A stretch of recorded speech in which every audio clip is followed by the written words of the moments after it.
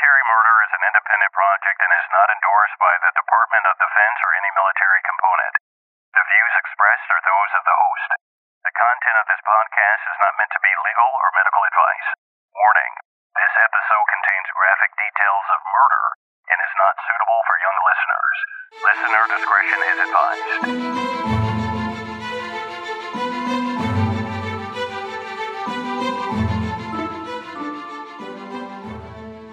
Welcome back, True Crime Army. I am your host, Margot, and this is a true crime podcast where I focus on crimes committed by military members and veterans, and sometimes their family members. And as in this case, sometimes their spouses. But don't worry, you don't have to know anything about the military to listen, I promise. You just have to be a true crime enthusiast, and if that's you, welcome home. Today's case is a doozy, and I remember this case from the 90s. I was really young, but I still remember it. And I had no clue that I'd be able to cover this case on Military Murder, the infamous edition, until my friend Simone, who has a podcast called 90s Crime Time, she covered this story on her Instagram page. And she does a new story. I think she's still doing a new story on her Instagram page every day or maybe every few days. And wouldn't you know it, John Wayne Bobbitt is an ex-Marine. So I was like, yes, I got to cover that case. And here I am. During this episode, my male listeners will be grabbing their junk, looking over at their significant other and thinking, could they do something like this? And the True Crime Army ladies will be thinking, oh, he must have made her really mad. Well, today I am going to tell you the story of Lorena Bobbitt, an abused woman who lived under the thumb of her husband, ex-United States Marine John Wayne Bobbitt. Before she committed a man's worst nightmare, she sliced off his penis while he slept. Ouch! Now, let's dig in. I know you guys already hear a warning, a content warning at the beginning of this episode, but I just want to give another warning right now because this episode does contain trigger warnings for rape, sex assault, and domestic violence. So if that is something that you cannot handle, then I would just suggest listening to a different episode of Military Murder. Thank you. My sources for this episode include the 4-episode docu-series on Amazon called Lorena, and articles by Inside Edition, TheCut.com, The New York Times, and Vanity Fair. Lorena Gallo was born in 1969 in Ecuador. And when she was 7 years old, her family actually uprooted the family from Ecuador and they moved to Venezuela, where she continued to live and where she grew up. In the Latin culture, when young girls turn 15 years old, they have a coming-of-age party called a quinceañera. It's a party that many parents actually spend a small fortune to allow their princesses to have the party of a lifetime. It is, after all, a party to show a girl's passage from girlhood into womanhood. Well, Lorena's parents couldn't afford the type of extravagant party that Latin girls are used to. So Lorena said, don't worry, I don't need a party. The only thing that I want is a trip to the United States. So hold on a second. I kind of chuckled a little bit when I was reading this, when I was doing research on this case, and she actually mentioned this in the docuseries. But I was like, girl, a trip to the United States, that could be pretty costly as well. But the family agreed, and Lorena visited the United States when she was 16 years old. She visited Washington, D.C. in the spring, and it was during cherry blossom season. And the minute that her feet hit American soil, she thought, wow, this is it. This is why people from my country have the American dream. This place is wonderful. Lorena returned to the United States when she was 18 years old, and she chose Virginia. She chose Virginia because she actually had family in the local area, and she was here in the U.S. because she had a student visa. So her plan was to get an American education and then maybe stay in the U.S. She didn't speak a lick of English, and little by little, she actually learned by watching soap operas and game shows. And that actually isn't very uncommon when people immigrate to the United States. When Lorena was 19 years old, one of her friends invited her to the Marine Ball that was being held at the Quantico Marine Base that fall. And Lorena was like, all right, cool, I'll go. It was at this ball that she would meet a 21-year-old Lance Corporal named John Wayne Bobbitt. He asked her to dance and she agreed. Her English wasn't the best, but they made it work and they exchanged numbers and soon began going on chaperone dates. And within a year, against everyone's recommendation, on June 18th, 1989, they got married. She wore this typical 90s puffy-sleeved wedding dress and her bangs were teased. And he looked really handsome in his Marine uniform. I mean, Marines always look pretty handsome in their uniforms. And she was 20 and he was only 22. Now, John didn't have a great upbringing, so let me just talk about that. His dad was abusive and eventually he left the family. John's mom, she couldn't handle being alone with the kids. So one day she dropped them off with a family member and then she left. She would show up occasionally, but she wasn't always there. The kids, they were beat up and molested and life just about sucked, you know? Well, John was a really good athlete and in high school he was on the varsity team and he was a triathlete. And after he joined the Marines, he was extremely fit. And according to the Amazon documentary, he finished first in all of the Marine competitions. He was a good-looking Marine and he fancied himself Jean-Claude Van Damme, which he actually does or did look a lot like him back then. At the time of Lorena and John's wedding, there was no indication that trouble lay ahead. But that would soon change as John soon became physically, verbally, and sexually abusive towards Lorena. It kind of reminds me of the episode that I covered on John Battaglia, which is episode 9. He was a perfect gentleman in the beginning, and the minute he put a ring on it, he completely changed. In this case, the first time that he hit Lorena was about a month after they were married. They were driving home from a club, and he was driving and he had been drinking, so he was swerving, zigzagging all over the place.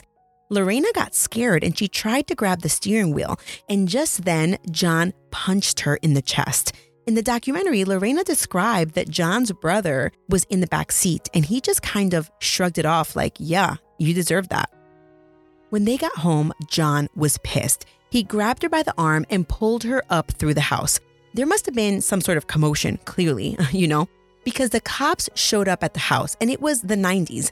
So the cops didn't do much and Lorena was like, fine, I will leave. She jumped in her car and she drove to her job where she slept in her car in the parking lot.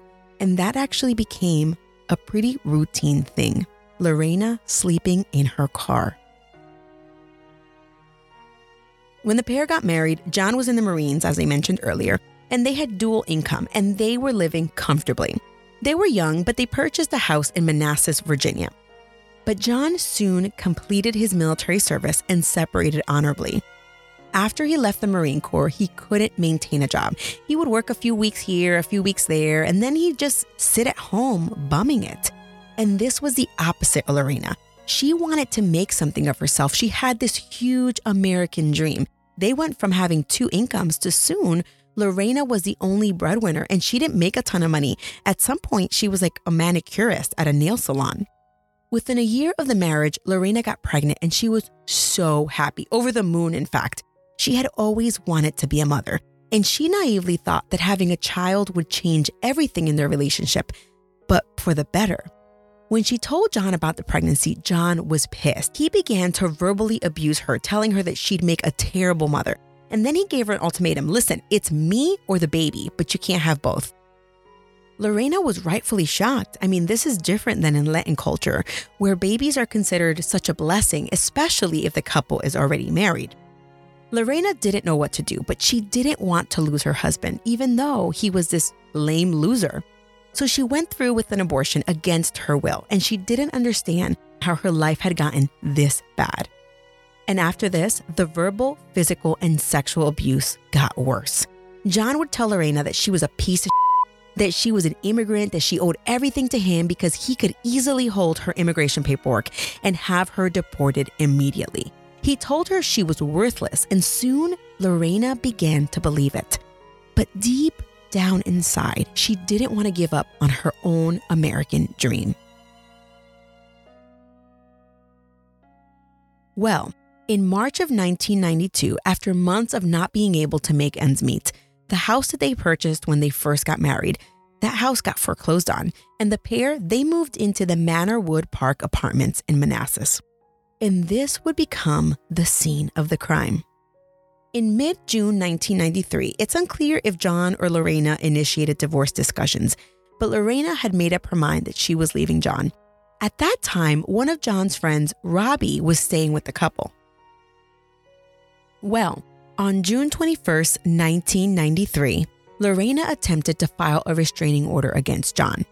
In the restraining order, she actually described the worst incident of physical abuse was, quote, kicking in the stomach and hitting with fists on the back, arms, and legs, grabbing from the back and forced sex, even when she couldn't breathe, end quote. Well, at the station, they told her to come back because the secretary was out. And so Lorena left. Lorena told John that she was moving out and she moved her clothes and belongings to a friend's house who lived in the same apartment complex. But for whatever reason, she decided to continue sleeping at the house with John. On June 22nd, 1994, Lorena worked her normal job at the nail salon. She was a nail technician, as I mentioned earlier, doing manicures and pedicures. Well, John called her at work. He wanted to know what time she was getting home, and she said, hey, I'll be home regular time around 8 p.m. Well, Johnny and Robbie decided to go out drinking that night, and John had roughly 5 beers and 2 shots, but he said he wasn't drunk.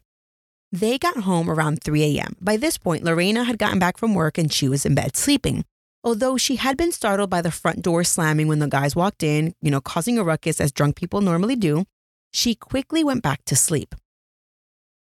Later, Lorena was awakened by John trying to pull her underwear down. She told him no, but he held her down by pinning her arm down by her side, pushing his shoulder into her face, and basically, in essence, covering her nose and mouth until she couldn't even tell him no.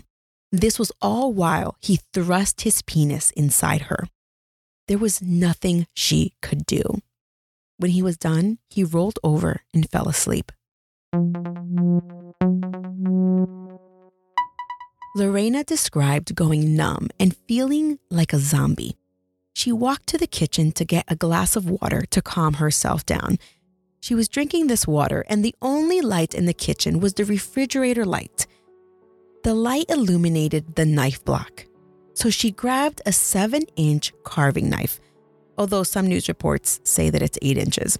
And just then, her thoughts were flooded with flashbacks to the first time that John raped her, every single time that he forced anal sex on her, every single put down that he ever made to her, every single time that he told her she was just an immigrant. And then her mind went blank. The next thing that Lorena remembered was being in her car driving. She had a knife in one hand and a penis in the other, and she was hysterical. She was having a hard time holding the steering wheel with her hands full, so she opened the car window, and instead of flinging the penis out the window straight, she tossed the penis over the car so that it landed in a grassy knoll on the passenger side of the car, and she continued to speed down the road. Then she went to the strip mall where her job was located, and she let out this ravaged scream as she realized what she had just done. She threw the carving knife into the trash. She entered the building, and then she remembered feeling peace. John said, and continues to say to this day, he never abused Lorena, that he never abused her verbally, physically, or sexually. And on this particular night, he couldn't even remember if they had sex. What he did remember was that at some point he leaned over and touched Lorena, and then he went back to sleep. While he was sleeping, Lorena kept trying to talk to him, but he was dead ass tired. He couldn't even keep his eyes open. And then, according to John, Lorena started playing with his penis, kind of trying to get him aroused. He continued to sleep, and then he felt a pull and a tug, and then immense pain. And he described the pain as horrifying, terrifying, and he actually thought that he was dreaming. He sat there for a while, long after Lorena left with his penis in her hand, and it's evident that he stood there for a while because there's a picture of a pool of blood in the center of the bed. And a police officer described that the pool of blood was about 1 inch deep. That's a lot of blood. Eventually, John pulled himself out of the bed and told his friend Robbie what happened and said, I need to go to the hospital right now. And his friend Robbie, I don't think he quite understood it because he was still recovering from a night on the town. And he was like, okay, cool. I'll take you to the hospital, but let me brush my teeth. Now, It's unclear if there was a 911 call or if John just showed up at the hospital. But soon the police dispatcher was trying to communicate to the police officers on call that night that a man had just had his penis cut off and they needed to go to the apartment to find it. But it was funny because they couldn't or wouldn't say penis over the speaker, over the radio, because it was the 90s. But really, the dispatcher says that she didn't want to use the word penis because the operator didn't want to cause alarm. And she knew that the media was listening and they wanted to keep this low key, at least for now. By the time John arrived at the hospital, he had lost a lot of blood. The on-call surgeon got the call. There was a man whose penis was severed. And the doctor was like, "What in the hell? Find a penis!" Meanwhile, police were at the apartment trying to rummage through a crime scene without disturbing anything, but they're trying to find this penis. They were looking through the trash, in the garbage disposal, the fridge, the freezer, the dishwasher, and the penis was MIA. A crime scene tech arrived on scene to help, and she noticed little blood droplets in the parking lot, and then leading up the stairs all the way up to the apartment. She started hearing that they thought the wife had swallowed the penis, and she was in disbelief. Then, miraculously, Lorena walked into the police station, but she wasn't carrying a penis, and she wasn't there to turn herself in. She was there to report John for abuse. Now listen, I found this part in the documentary to be a bit comical, but also slightly devastating. The intake officer was like, "Oh, okay, cool. I got it. You want to report abuse, but, yeah, can you tell me where the penis is?" And Lorena was dumbfounded. She was like, "What in the world? I don't know where I threw it, but I threw it. I think it might have been near, okay. I threw it by a 7-Eleven." And then she actually described the direction she was driving in and the direction that she threw it. Now, police quickly made their way to that 7-Eleven and they were walking around fighting crime, looking for a penis in a grassy knoll by the popular Slurpee shop. And I can only imagine the cops right now thinking, no one is ever going to believe this happened to me. Well, there was a small search team when one of the cops heard crunch. He stopped dead in his tracks and slowly backed up. When he looked down, there it was, John Wayne Bobbitt's schlong. He stepped on it. Now listen, the penis was in good shape, so it's possible the cop didn't completely step on it. So the guy says he stepped on it. The doctor says that the penis was in good shape. So I don't know whether he stepped on it and it was hard or not, but Sergeant Willard Hurley was the man that saved the day by finding the penis, but he was extremely religious and he refused to handle or touch the penis, which I kind of giggled at because I'm like, it's a detached penis, for goodness sake. Pick the dang thing up. Nope. Oh, no. He called over to Mike Perry, and this was a volunteer firefighter.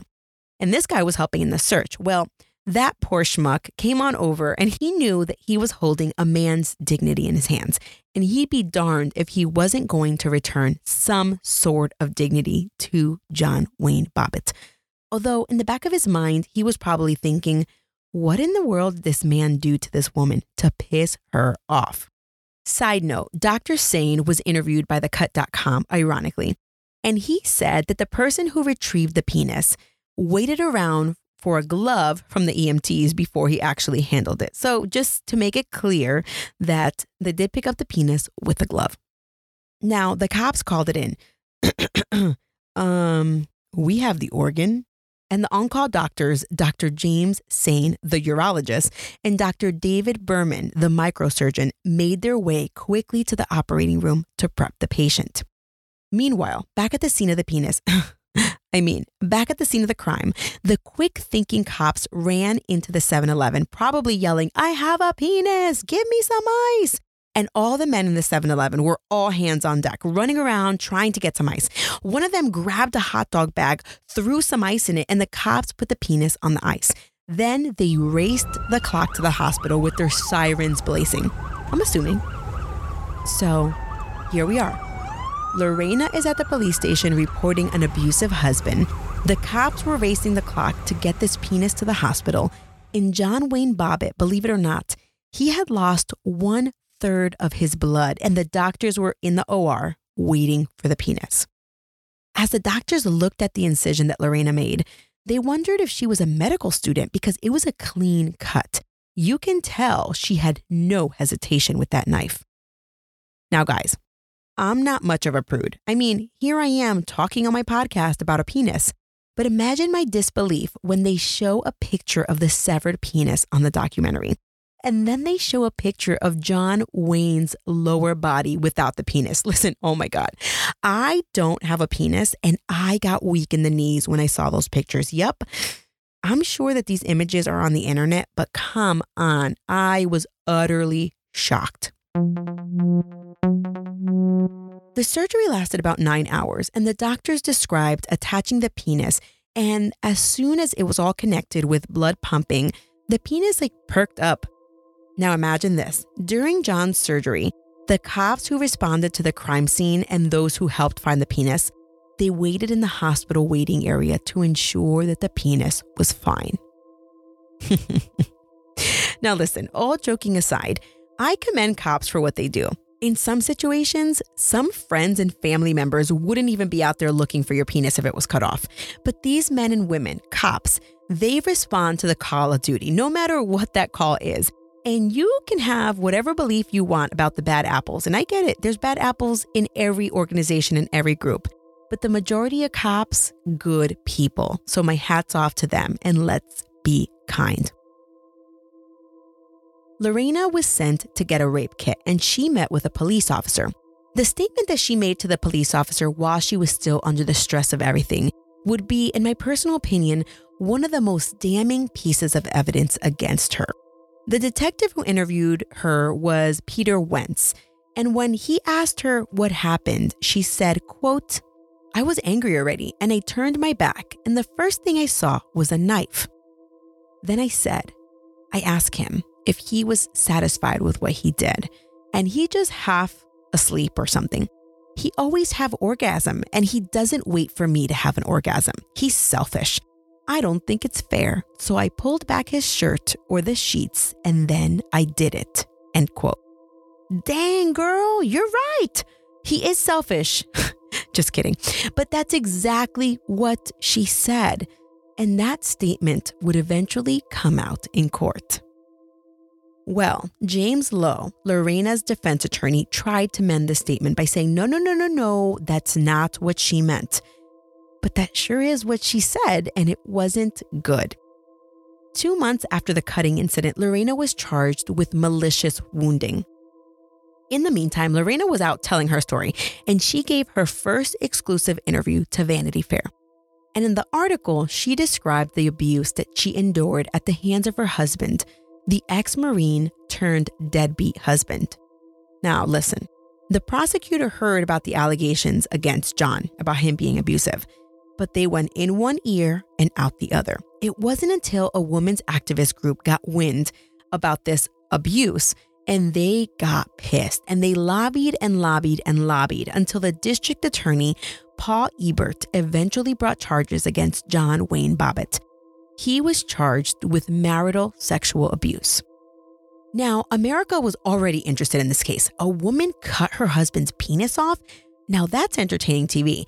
But now the victim was also charged with a crime. Oh, snap! Janet, grab the popcorn. This is going to be some damn good TV. And listen, I would skip the Jersey Shore family reunion to watch this court.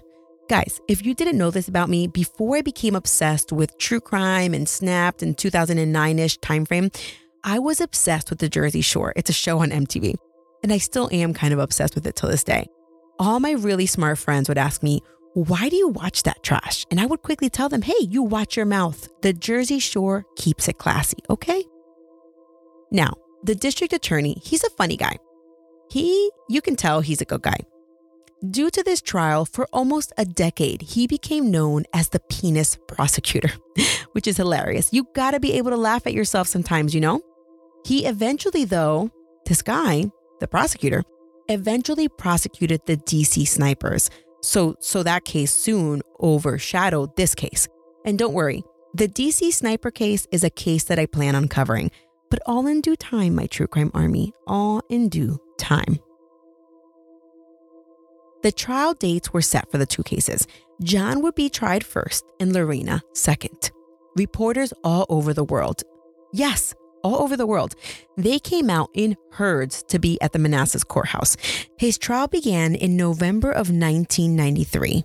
And in order to convict him for the marital rape case, the jury had to find the following two elements. One, that the couple was separated at the time, and two, that the spouse was permanently injured. That means if a couple was still together, a spouse couldn't be charged with spousal rape. And also, John faced 20 years in jail. Well, there were various occasions of domestic abuse, but the judge at John's trial didn't let any of it in, not a lick. The only thing that he allowed was for Lorena to discuss anything that occurred in the 5 days leading up to the slicing. And this really decapitated, no pun intended, Lorena's argument because, as we all are somewhat well aware, an abusive relationship can go on for years and then suddenly go through a lull in the abuse before the spouse snaps. But those were the parameters of this trial, of John's trial. Well, it just so happened that leading up to the slicing event, Lorena was anally raped by her husband. But a few days after she was raped, she had consensual sex with her husband. And I don't think that the jury really liked that fact. They weren't keen on it. And they probably thought, why in the hell would a woman who says she was raped have sex with her perpetrator a few days later? Well, Lorena had a perfectly good explanation for that. Lorena explained that she had consensual sex with him because she knew if she didn't agree, he'd rape her anyway, and then it would hurt. So she just went along with it. Well, on November 11th, the jury that was made up of 9 women and 3 men, they deliberated for 4 hours before finding John Wayne Bobbitt not guilty. And John breathed a sigh of relief. After trial, John was sent to a ranch near Colorado Springs to kind of lay low until the next trial. And it was Lorena's trial on malicious wounding. Well, during his stint in Colorado herding cows, he started attending John Wayne Bobbitt lookalike contests at the local Hooters. He even became buddy-buddy with Howard Stern, and Howard even threw a phone-a-thon for John for the New Year's of 1994. And this was 6 months after the slicing, because it happened towards the tail end of June, I think it was. Well, you can actually watch portions of the phone-a-thon on the documentary. And there is John with this giant fake erect penis meter behind him. You gotta watch the documentary. Anyway, Howard Stern raised close to $200,000 for John Wayne Bobbitt.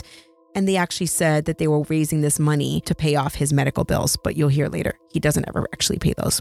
John even had t-shirts made. On the front it said, quote, "severed parts," end quote. And on the back it said, "Love hurts." And I read an article that mentioned that John actually tried his hand at a band that was called Severed Parts, but I didn't look into that too much. In the background of John's life, Lorena was pending trial.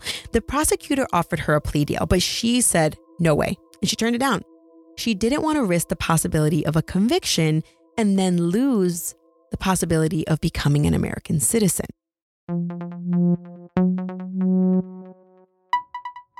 Lorena's trial began in January of 94, and unlike John's trial, which wasn't publicized because it was considered a sex crime, this trial was shown live on court TV. Another thing that was different, in the first trial, the judge said, can't talk about anything outside the 5 days before the incident. Well, this was Lorena's trial now, and the judge allowed every single incident of abuse, saying everything is fair game. And it was evident from the train of witnesses that the defense attorney trotted into the courtroom that various people had witnessed either John physically assaulting Lorena or they witnessed the aftermath, which included bruising and crying and everything else that goes with that. John took the stand and he just lied his pants off. According to him, he had pushed Lorena around, but he never, ever laid a finger on her. This, of course, was all opposed by police reports and pictures of a bruised Lorena. Specifically, an assault and battery conviction dated February 21st, 1991, to which John pled guilty. But the government had a witness that I personally thought was not a good witness for Lorena. Well, maybe.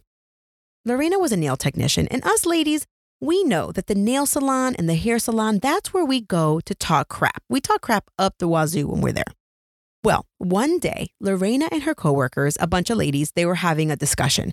And the discussion was something to the effect of, oh my God, what would you do if your husband cheated on you? And one lady opined, I would kill that SOB. And another lady said, I'd leave him and I'd take everything. I'd make him regret the day he met me. What about you, Lorena? To which Lorena responded with, quote, I would cut his dick off because that would hurt more, end quote. Gulp. That isn't good for her case. Then there was also a witness who described Lorena physically abusing John. That also wasn't good. But then there were a group of 2 or 3 guys that were John's friends. And they described that John was always bragging about making women squirm during sex. And he said that he enjoyed making them bleed and yell for help. He also told his buddies that he enjoyed forced sex because it really aroused him. Well, it was evident, yes, Lorena cut off her husband's penis. So this was kind of an easy case, open and shut, right? Well, not so fast. Lorena didn't plead not guilty. She pled not guilty by reason of irresistible impulse, which is kind of like an insanity plea. Basically, she was saying that she did it, but she said she was so overcome with emotions that she didn't have the mental clarity to stop herself. Lorena's forensic psych, Dr. Susan Feister, she said that Lorena was experiencing post-traumatic stress disorder, major depression disorder, and panic disorder. And she had zero control. She had no control of her actions. In that moment, she, quote, became psychotic and attacked the instrument of her torture, and that was her husband's penis, end quote. Then, in mid-trial, the state's forensic psych tended to agree with the defense's psych. The government psych, or the prosecutor's psych, was Dr. Miller Ryans. He's changed his tune and admitted that Lorena was in fact suffering from PTSD. The jury deliberated and they returned a not guilty verdict by reason of irresistible impulse. So even though the jury believed Lorena that she had been abused, she still did what she did. So after trial, she was whisked away and taken to a mental institution for 45 days. Lorena described those days as very tough, but she opened up and said that those 45 days, those days allowed her to discuss openly with her therapist the experiences that she had went through, and that talking about it actually helped her heal little by little. For me, it was amazing because the documentary showed a picture of Lorena, or they showed a video of Lorena before she went into the mental health institution. And then it showed her talking to reporters after she was released, the 45 days. And her demeanor and appearance drastically changed. She looked like a new, refreshed woman, like she was ready to start her life again. After the courtroom drama, John Wayne Bobbitt was a household name, and he was getting paid big bucks for appearances and whatnot. And he became a regular on the Howard Stern show. Well, everyone was eager to see his reattached penis. Was it working? What did it look like? So he did the next logical thing. He starred in a porno called John Wayne Bobbitt Uncut. Although John was making money, he was like rolling in dough. He was so bad with it that he filed for bankruptcy soon after his trial. And his attorney, the one that helped get him acquitted, was never paid. And the hospital, the hospital that helped him regain his dignity, well, they were never paid either. And the John Wayne Bobbitt saga didn't end there. A few years later, he spent 60 days in jail for abusing a different woman. Then he became an ordained minister to perform quickie marriages. Oh, and get this, a penis extension. Ugh, this guy. Well, he kept pushing his luck, and the doctor who performed his penis extension failed to tell him that he was actually pending lawsuits for all of the crappy penile extensions that he had performed. And well, John was pissed because his once functioning reattached penis was now all terrible and deformed looking. But he did go on to make another porno after the enhancement, and that was called John Wayne Bobbitt's Frankenpenis. Oh, this guy's crazy. Well, Dr. Bierman, the doctor who performed emergency surgery on John all those years back, was pissed when he heard about the penis extension, and he had something to say about it. In not so many words, now this is just Margot making up or ad-libbing here what dear old Dr. Berman said. He basically said, "You ruined my penis." He didn't really say that, but he was pretty pissed. Like, why would you even go under the knife again after that? Through the years, John was just a terrible person. According to Inside Edition, in 1994, just a year after the trials, he was convicted of domestic battery for abusing a girlfriend. And in 1999, he pled guilty to a felony charge of attempted grand larceny for stealing close to $150,000 worth of clothes from a store. And the documentary actually goes into this. So what he did was he stole the clothes from one store. It was like a chain store. First of all, I don't even know how you can steal $150,000. I mean, you'd have to steal the whole freaking store. I don't know. Maybe that's just because I like to shop at Target and Walmart. But he stole $150,000 worth of clothes and then from a chain. And then he tried to return it to another branch from that same chain. And they were catching on, or they caught on. Well, while he was pending charges for that case, or the theft or the grand larceny or attempted grand larceny, he ran off with a brothel girl. Well, once he was in New York, he got angry with his new girl. She was only 19 years old. And over the course of 3 days, he tied her to the bed, tortured her, and raped her over and over again.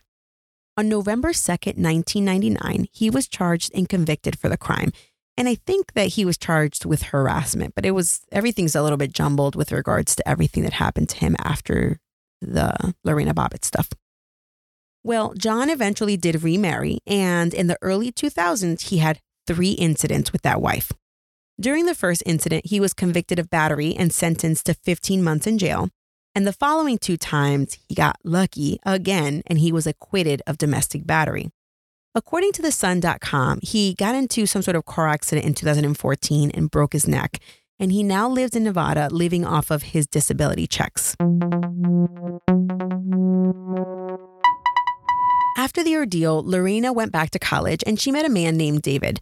They were friends at first, and then they began to date, and they eventually got married. Although a lot of news reports actually say that David is just kind of like a life partner. So they're either married or they're just together forever. In any event, they went on to have a daughter, and Lorena now helps women who are in the same position as she was decades ago, abused and afraid. John, even after he got his penis cut off, he continued to contact Lorena. He told her that he still loved her, that she was a good woman, that they should get back together, that they could make a lot of money if they had a baby together, that type of stuff. Ugh, he's so pathetic. And Lorena was like, dude, I cut your penis off. I'm not sure what else I need to do to show you that I want nothing to do with you. And Lorena, she did what she did, but she was a classy, or still is a classy lady. In the 90s, she was offered $1 million to pose for Playboy. And she was like, go scratch. You go, girl. Lorena, of course, does not go by Lorena Bobbitt anymore. She goes by her maiden name, Lorena Gallo. Lorena founded the Lorena Gallo Foundation, which is a nonprofit that helps domestic violence survivors. I decided to research a few facts about domestic abuse in the United States, and here are those facts because, this is, after all, a case on domestic violence, sexual abuse. According to the National Domestic Violence Hotline and the National Coalition Against Domestic Violence, on average, 20 plus people per minute are victims of rape, physical violence, or stalking by an intimate partner. Nearly 3 in 10 women and 1 in 10 men experience rape, violence, and or stalking by an intimate partner.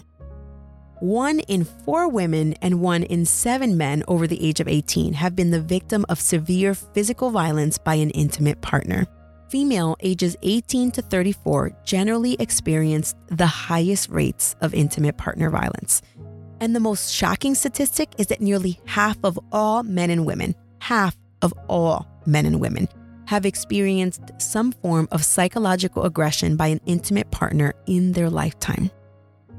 Another fact that I found was that the most volatile time for a domestic violence victim is when she is leaving a relationship and the 6 months after she has left. So this right here, this is why victims need to have a safety plan in place. And I say that she because women are victims of domestic violence at a higher rate than men, but I understand that men are also victims. Now, guys, I joked around a lot in this episode, but this is a very serious topic, and that's at the end of the day what Lorena Gallo wanted to get out, especially in her documentary. And I read lots of articles where she was talking to folks about the entire ordeal from, decades ago. And after doing this episode or researching it, I came up with a new True Crime Army rule. And it's just as simple as my number one rule. And I know that my number one True Crime Army rule is that divorce is always better than murder. Are you ready for my new one? Here it is. Keep your goddamn hands to yourself. Don't hit people. That includes women, men, small children, elderly folks, okay? And also keep the animals out of it. They didn't do anything to you. That's it. That's my new True Crime Army rule. Keep your damn hands to yourself. Also, I have another one. As it refers to sex, if the person that you want to have sex with isn't telling you that they want to have sex, they probably don't want to have sex with you. So go grab some lotion and take care of yourself. It's that simple. Okay? All right. I know everyone who's preaching to the choir here, but really, guys, these are crazy, simple, simplistic True Crime Army rules. Like, keep your goddamn hands to yourself, and also, not everybody wants to have sex with you. If you or anyone you know needs help or advice, there are resources for you. Please contact the National Domestic Violence Hotline at 1-800-799-SAFE. That is 1-800-799-7233.